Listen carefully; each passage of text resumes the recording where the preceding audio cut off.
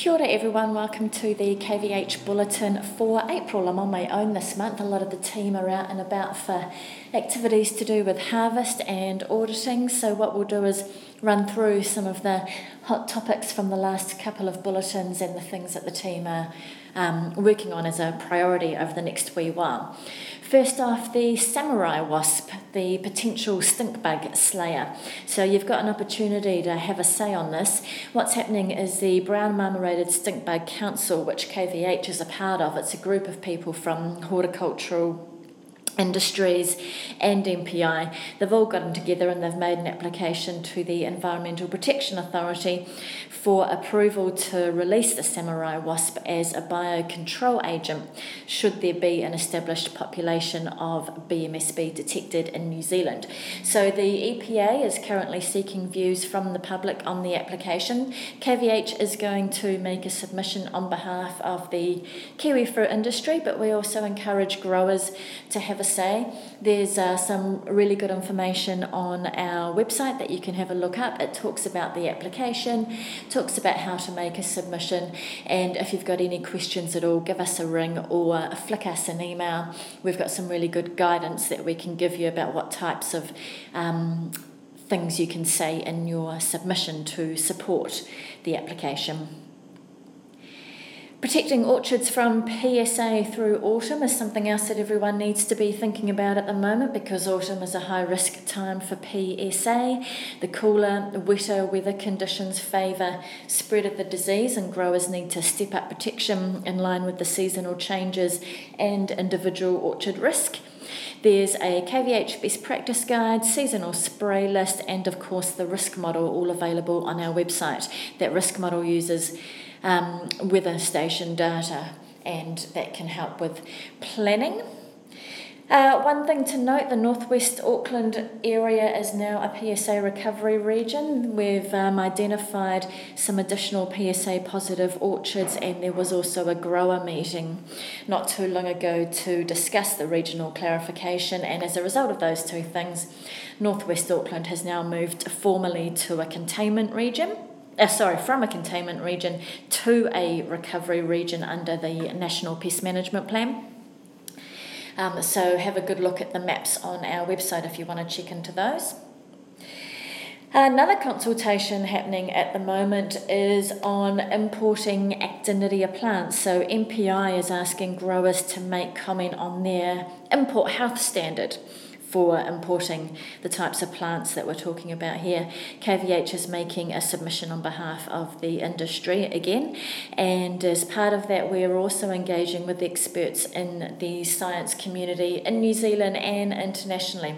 We want to really make sure that we have good specific technical advice on the risks of what is being proposed. This pathway hasn't been active since 2013 because of the PSA incursion. Again, there's a lot of information on our website about that consultation. It's actually only running until I think around about the 4th of May, the end of 5 p.m, the end of the day. Is your last chance to get submissions and again, if you've got any questions, feel free to contact us at KVH, and we're more than happy to talk through the application process and exactly what MPI would be looking for from submitters. So we're basically at the end of April, but the risk of some of our most high-risk pests isn't going away. There's a latest risk update. We do these every month, and the latest one is up on our website. Fruit fly is still top of mind. There have been recent finds of flies in fruit that's been disposed of at our airport declare or dispose bins, and there have been incursions into previously pest-free areas of Australia that we're keeping a close eye on. So what's happened in Australia is there is fruit fly control, surveillance, and also eradication activities happening in Tasmania, in Adelaide, and in Fremantle. One of the really interesting things that we haven't seen before, or at least had video of before, is as part of control efforts in Adelaide, there's been 2 million sterile fruit flies airdropped over parts of the city in a bid to obviously eradicate the female flies, and we've got the video up on our website. It's also on our social media channels as well, so have a look at that. It's really interesting. Just a reminder as well at the moment, of course, being in harvest season, that we've got harvest hygiene guides. They're little pocket guides available, and we also have them on our website. They've been translated into quite a few different languages. It's just all about promoting harvest hygiene measures. The season presents such a high risk of spreading PSA or other biosecurity risks between regions and orchards, so we really want to make sure that, because of the numbers of vehicles, machinery and people movements, everyone is aware of best practice and doing the right thing. A reminder from Karen and the operations team to order nursery plants in advance when we go out and visit nurseries as part of the Kiwi Fruit Plants Certification Scheme. We're always reminded of how important it is to nurseries that growers order their plants well in advance. Without a reliable estimate on the anticipated demand for the next season, nurseries take quite a conservative approach to avoid getting left with unsold stock. So do make sure that you order plants as far in advance as possible, preferably even a year in advance, to avoid any shortage in supply. Last month's podcast, I had Barry O'Neill, our former chief executive, along with me, and he talked about the fact that Stu Hutchings had joined us, or was joining us at the time, so he's on board with the team here in the office. Some people may have already seen him out and about. We've also got a new board chair, and that's Dr. David Tanner. So David's been a director on our board since September, I think it was, in 2016, and at the March board meeting, he was elected our chair. Adrian, the former chair, had decided to step down so that he could concentrate on some other business ventures that he's got going, as well as his own kiwi fruit orchard. So he stepped down from chair, but he's still on the board, and then Dr. David Tanner has stepped up from being a board member to being our new chairman. A lot of you will know Davey's obviously been around in the industry for quite some time, so we're really pleased to have him in the new role, and looking forward to working with him and Stu. Every month we profile an unwanted pest that could potentially enter our borders and have a major impact on local community, businesses, the kiwi fruit industry and growers of other produce. This month the focus is on bark beetles. Bark beetles are a significant forestry pest. Many species can attack and kill healthy trees, and some closely related species of bark beetles have caused impacts to kiwi fruit in Turkey. And what the beetles do is attack vines that are already weakened by, say, disease or drought or frost damage. We've got some really good pictures in the last bulletin and up on our website as well if you want to learn more about that.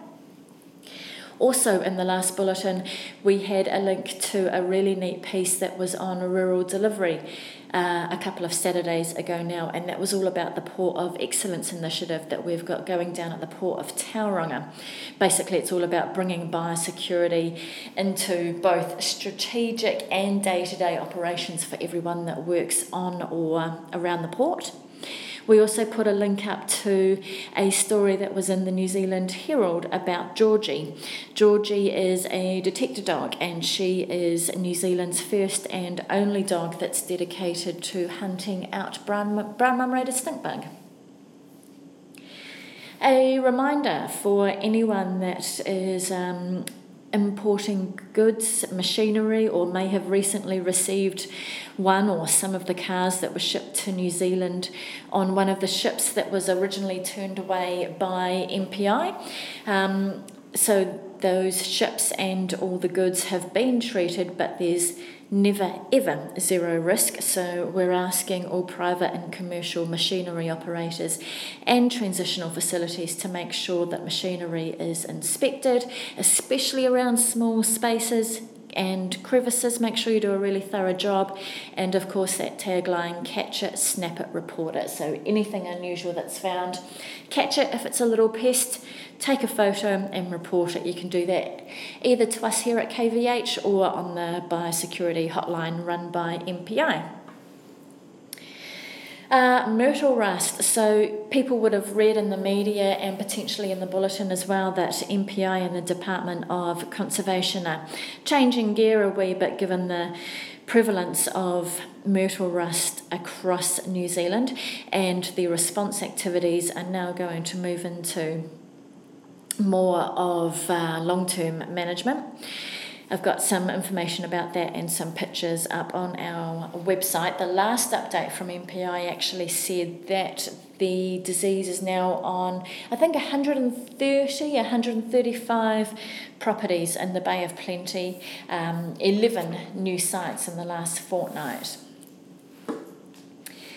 And I guess last but not least, on the website as well, we've got up some really interesting stats from the border over summer. So MPI have put together a snapshot of some facts and figures from December 2017 through to the end of February this year. 2 million passengers on flights arrived at our airports over those 3 months, and there were just under 2,000 lots of cargo that were targeted for BMSB inspection. So there's some really, really big figures and a lot of pressure on the border